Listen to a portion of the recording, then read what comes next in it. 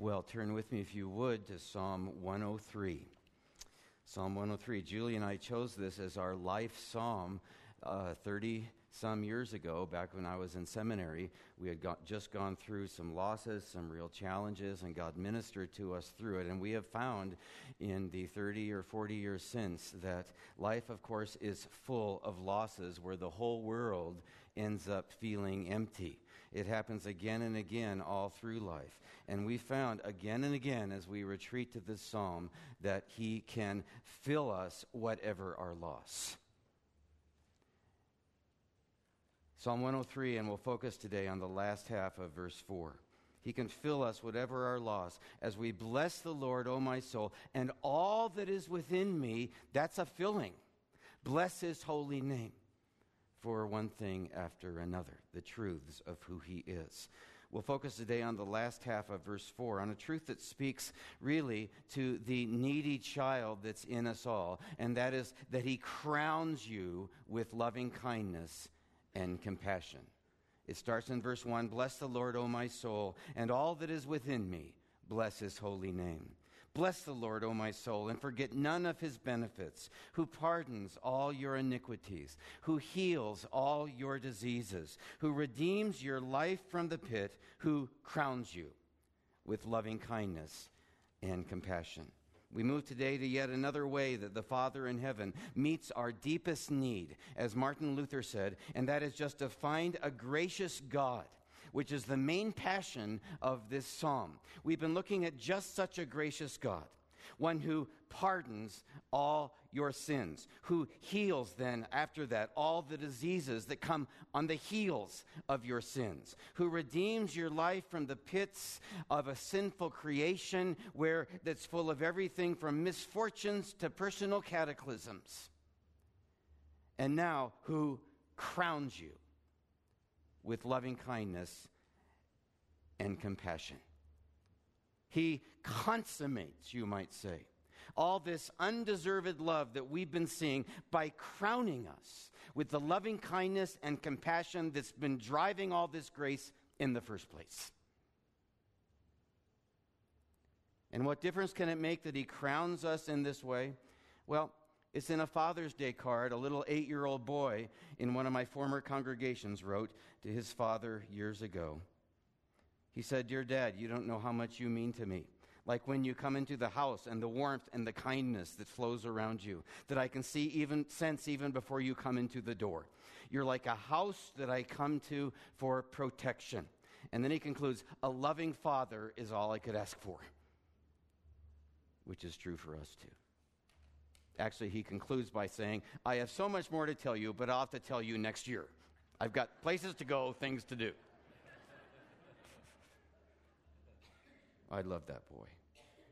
What difference does it make that He crowns us with loving kindness and compassion? I'm telling you, there was just something about that boy. He kept his chin up, and he held his head high. He looked you straight in the eye with an innocent pride. He had a joyful countenance and like this impregnable confidence of a son who'd been crowned with loving kindness and compassion. And you can be that way too. For that to happen, you need first to, Roman numeral 1 in your notes, appreciate the crown. And we'll fill in the blanks in just a bit. And appreciating the crown begins with knowing what it means, obviously, that He crowns us. And that begins with knowing who's doing the crowning, which is at the heart of what's going on here. David tells us who's doing it just 9 verses later in Psalm 103:13, where he says, just as a father has compassion, that's the same word, compassion, that he used 4 verses earlier. He crowns us with loving kindness and compassion. And now we see it's the Father's compassion. Just as a father has compassion on his children, so the Lord has compassion on those who fear Him. And then he goes on in verse 17 to talk about this same Father's loving kindness when he says, just like you see in the picture on the screens, as high as the heavens are above the earth, so great is His love that shines through it all toward those who fear Him. So he's saying that he's talking about the fatherly love of God both here and back in verse 4 when he says that he crowns us with loving kindness and compassion. He's saying that the love of God the Father can be like a crown on the needy child in us all. And just what does the Father's crown do for us? Well, in Proverbs 17, Solomon says much the same that his son David does in Psalm 103, but in a way that helps us understand it. In Proverbs 17:6, Solomon says, "Grandchildren are the crown of old men, and the glory of sons is their fathers." He's saying a crown is like glory. Grandchildren are the crown of old men, and the glory of sons is their fathers. This is Hebrew parallelism, where the first line explains the second. And what that means is this: when things are good between a father and a son, the son will wear it like a crown. He'll glow with a kind of glory. That is, when a father's love is magnified toward a son will feel glorified, and it will keep his chin up, and he'll hold his head high. Grandchildren are the crown of old men, and the glory of sons, their crown of glory, is their father's love.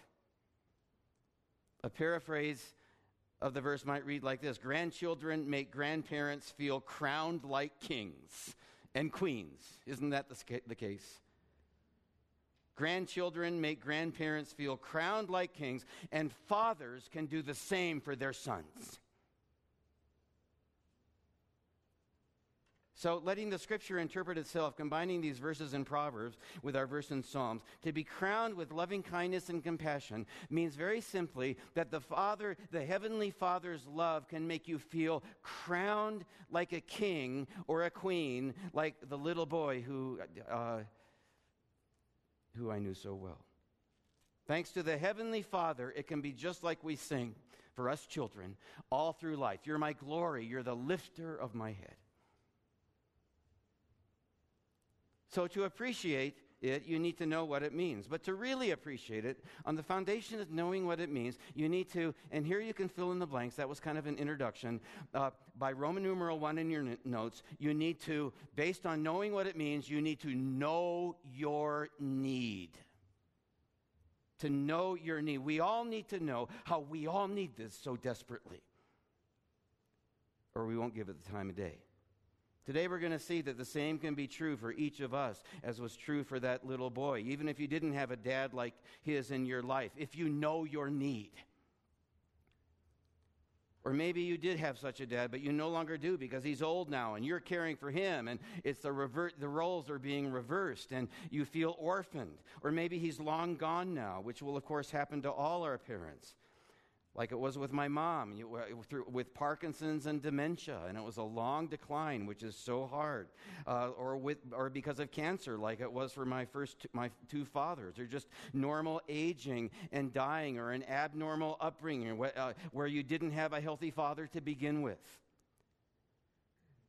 For one reason or another, all of us will feel empty.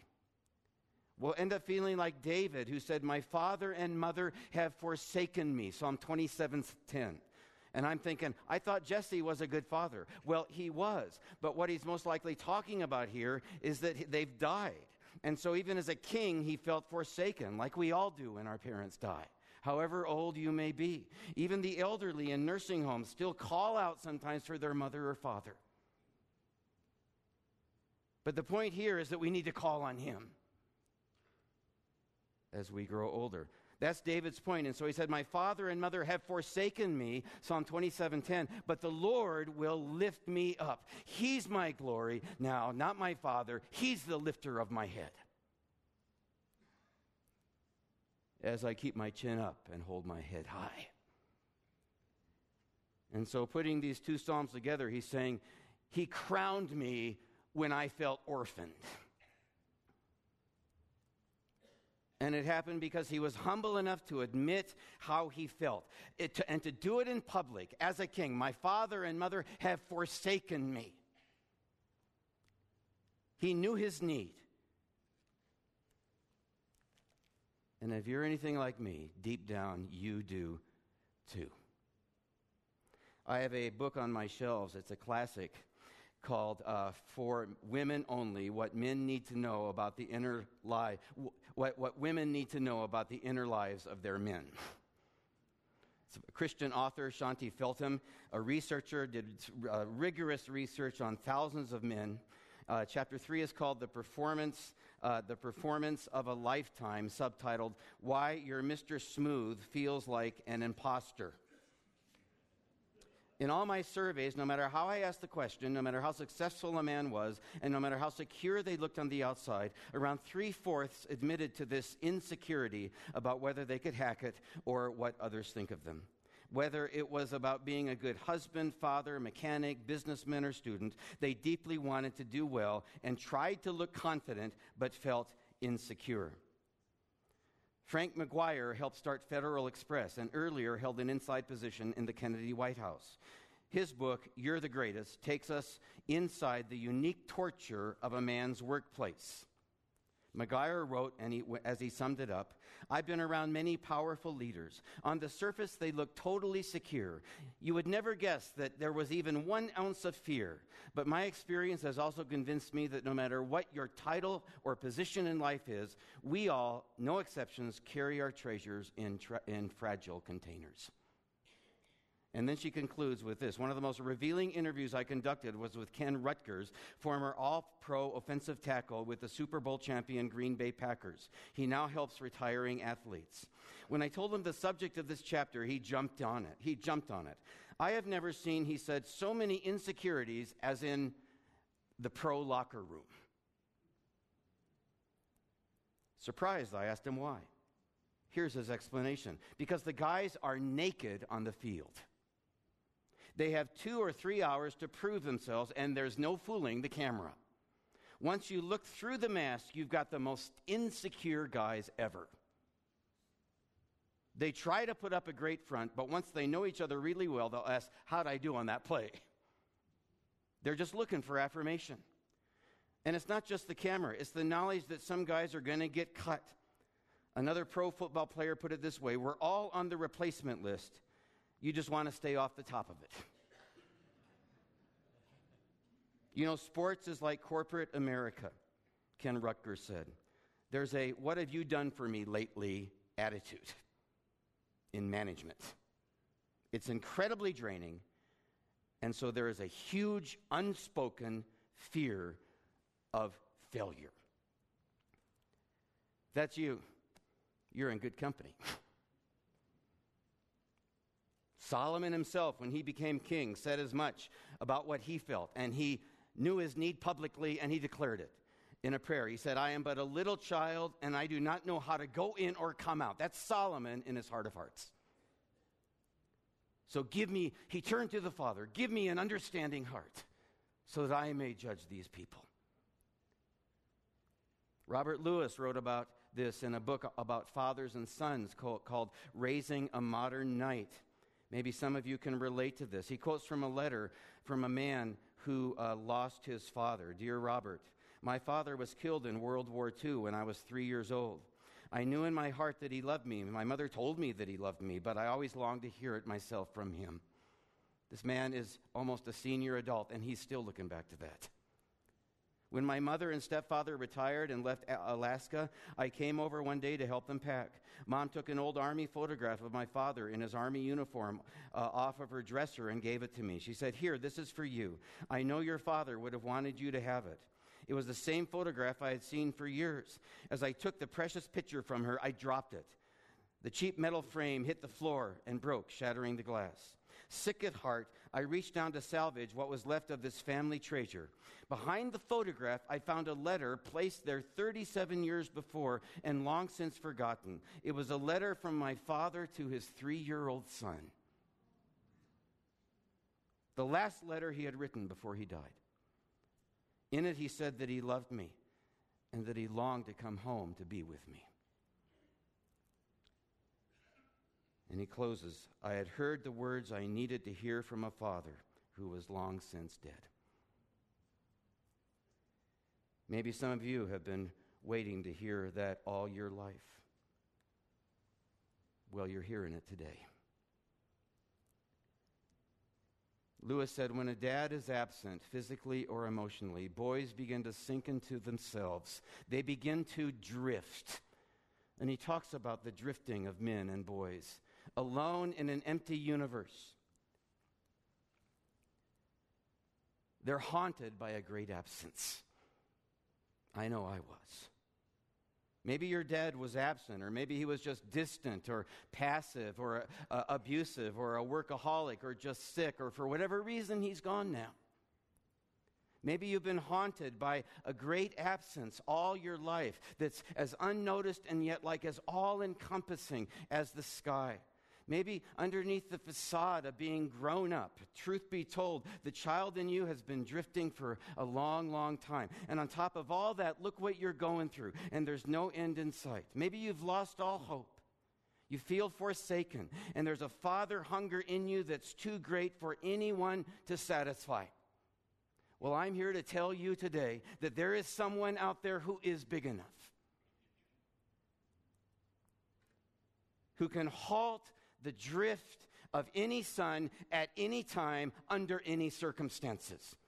Because just like he says here in Psalm 103, as high as the heavens are above the earth, so great is his loving kindness toward those who fear him. Just as a father has compassion on his children, so the Lord has compassion on them, who crowns you with loving kindness and compassion.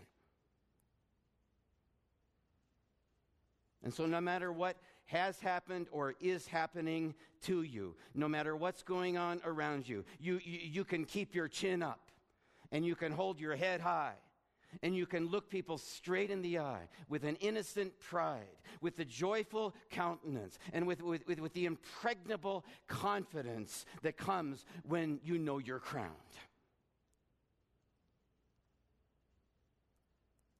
And I'll show you how to make this happen. But it's not just for sons.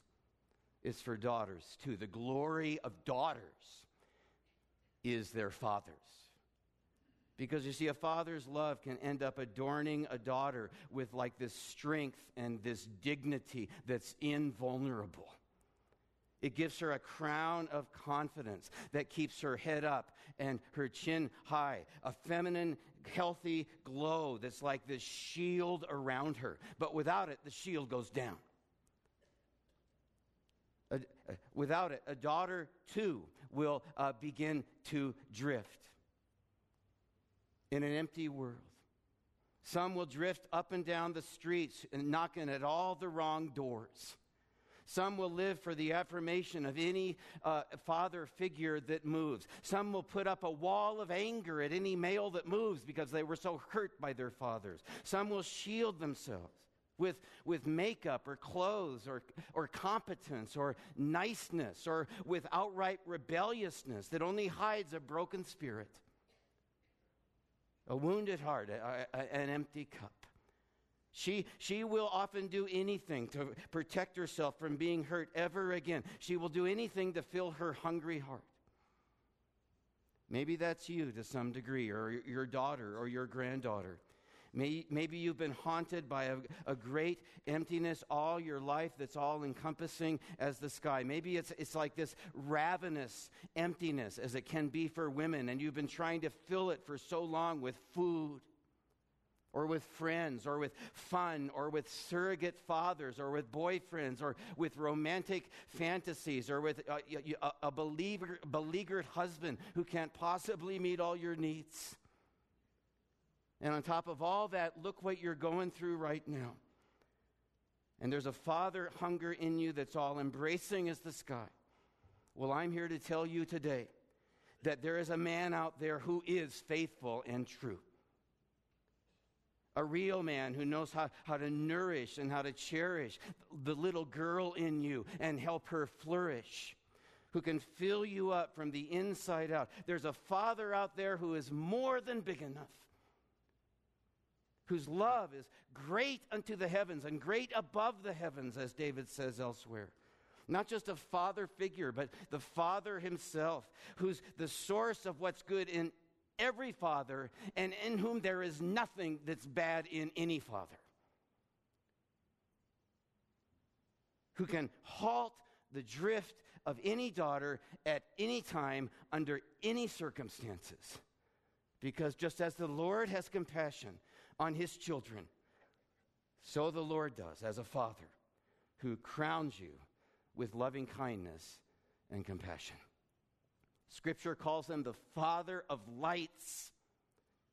James 1, in whom, unlike any other father or father figure, he says, there is no variation or shifting shadow or shadow of turning away from you. There will not be that ever. And so no matter what has happened or is happening to you, no matter what's going on around you, you can keep your chin up. And you can hold your head high. And you can look people straight in the eye with an innocent pride, with a joyful countenance, and the impregnable confidence that comes when you're crowned as a woman with loving kindness and compassion. Now, none of this will come unless we know our need. So we really appreciate the crown, which is why I've spent so long there. So we'll really appreciate the crown enough to give it the time of day. That we know our need, whether through the failure of a father or the loss of a pastor. All that and more makes this possible. But there are two things we can do in addition to appreciating the crown that will help us appropriate the crown. Two brief points of application, and that is very simply to, this is Roman numeral 2 and 3, to cultivate it in you and then to activate it through you. First, Roman numeral 2, and you can fill in the blank. You can generate or cultivate it, that's a better word to use, cultivate it in you by going home, fill in the blank, regularly. Not just wandering in the world aimlessly, helplessly. Going home regularly, where we'll experience with our Father in heaven what that little boy did with his father, the warmth and kindness that flows around him, like a house you come to for protection. And how do you get there? Well, the most direct way is to pray. It's called finding your refuge in him, like a house you go to for protection. Among many other places, David summed this up in Psalm 18, where he said, I love you, O Lord, my strength. He's talking to God. And out of that experience, he immediately goes to talk to us. The Lord is my rock and my fortress and my deliverer, my God, my rock, in whom I take refuge. And how do you take refuge in him? Well, it began with a prayer. I love you, O Lord, my strength. And look at what this does to me and for me. Another psalmist summed it up in Psalm 91. He who dwells in the shelter of the Most High will abide in the shadow of the Almighty. I will say to the Lord, my refuge, my fortress, in whom I trust. Prayer again. How did God become his shelter? Through prayer. That's what's going on here. He goes instinctively from the priority of dwelling in the shelter of the Most High to what gets him there, and that is the priority of prayer. And so he says, he who dwells in the shelter of the Most High will abide in the shadow of the Almighty, and to that end I find my refuge in him. I pray, I will say to the Lord, my refuge, my fortress, my God, in whom I trust. And then he goes on to say that if you do this, you will too. You'll find that too. You will make the Lord my refuge, even the Most High, your dwelling place. It's all over the place in Scripture. It's how the Father in heaven becomes a home for protection. As you call on the name of the Lord, you'll find your refuge in him. It's so clear in Scripture. For what great nation, Deuteronomy 4:7, is there that has a God so near to it? How does he become near, like a house for refuge? So near to it as the Lord our God is to us whenever we call on him. Psalm 145:18, the Lord is near to all who call on him. It's like George MacDonald wrote, the great 19th century author. He began with a question that someone fired at him about prayer, one that many people ask. The question was this: if God is so good as you present him, why, and if he knows all that we need, and better far than we do ourselves, why should it be necessary that we ask him for anything? I answer, what if he knows prayer is the thing we need first and foremost? What if the main object of God's idea of prayer be the supplying of our great, our endless need, the need of himself? Hunger may drive a runaway child home, and he may or may not be fed at once, but he needs his father more than his dinner. So we ask for our daily bread, but in asking, we get what we need far more, and that is our Father as we ask.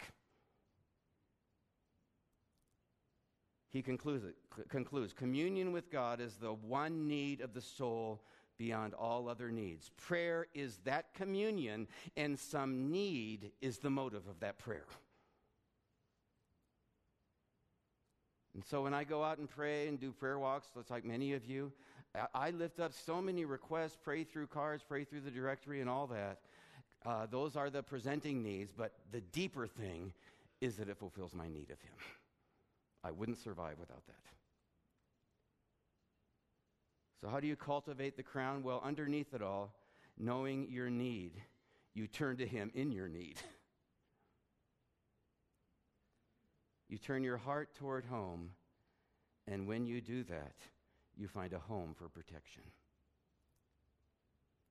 So you cultivate the crown by going home regularly through prayer, of course, on the foundation of Scripture, as we do in our devotions and in our study of God's Word, a foundation I've been building on through this sermon.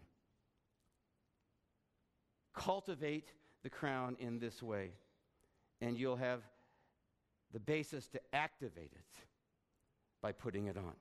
Cultivate your knowledge of his compassion in this way, and you'll have the basis to activate his compassion by putting it on. It should go without saying, but it doesn't. It's a crown, and so you've got to put it on, right? It's Roman numeral 3 in your notes. We activate the crown as we fill in the blank. Wear it proudly,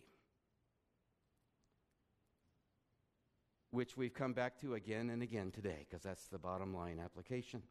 Prayer puts you in a posture to be crowned, not with arrogant pride, but with an innocent kind of pride that is the overflow of the one who's the filler of your cup and the lifter of your head as you hold your chin up and keep your head high. The more you wear it proudly, the more you act on the knowledge of God's love in this way, in the very physical and intentional way that includes your chin and your head, the more you act by faith on the knowledge of his love that you have cultivated regularly, the more real it will become for you personally, and the more it will impact you emotionally. Faith is ultimately action. Just do it. Remember the Nike commercial? Just do it, and in time you will feel it. If you don't already, you'll feel crowned with loving kindness and compassion. It happens as by faith we just do it in the face of our feelings. As by our way with men, we salute our Father in heaven.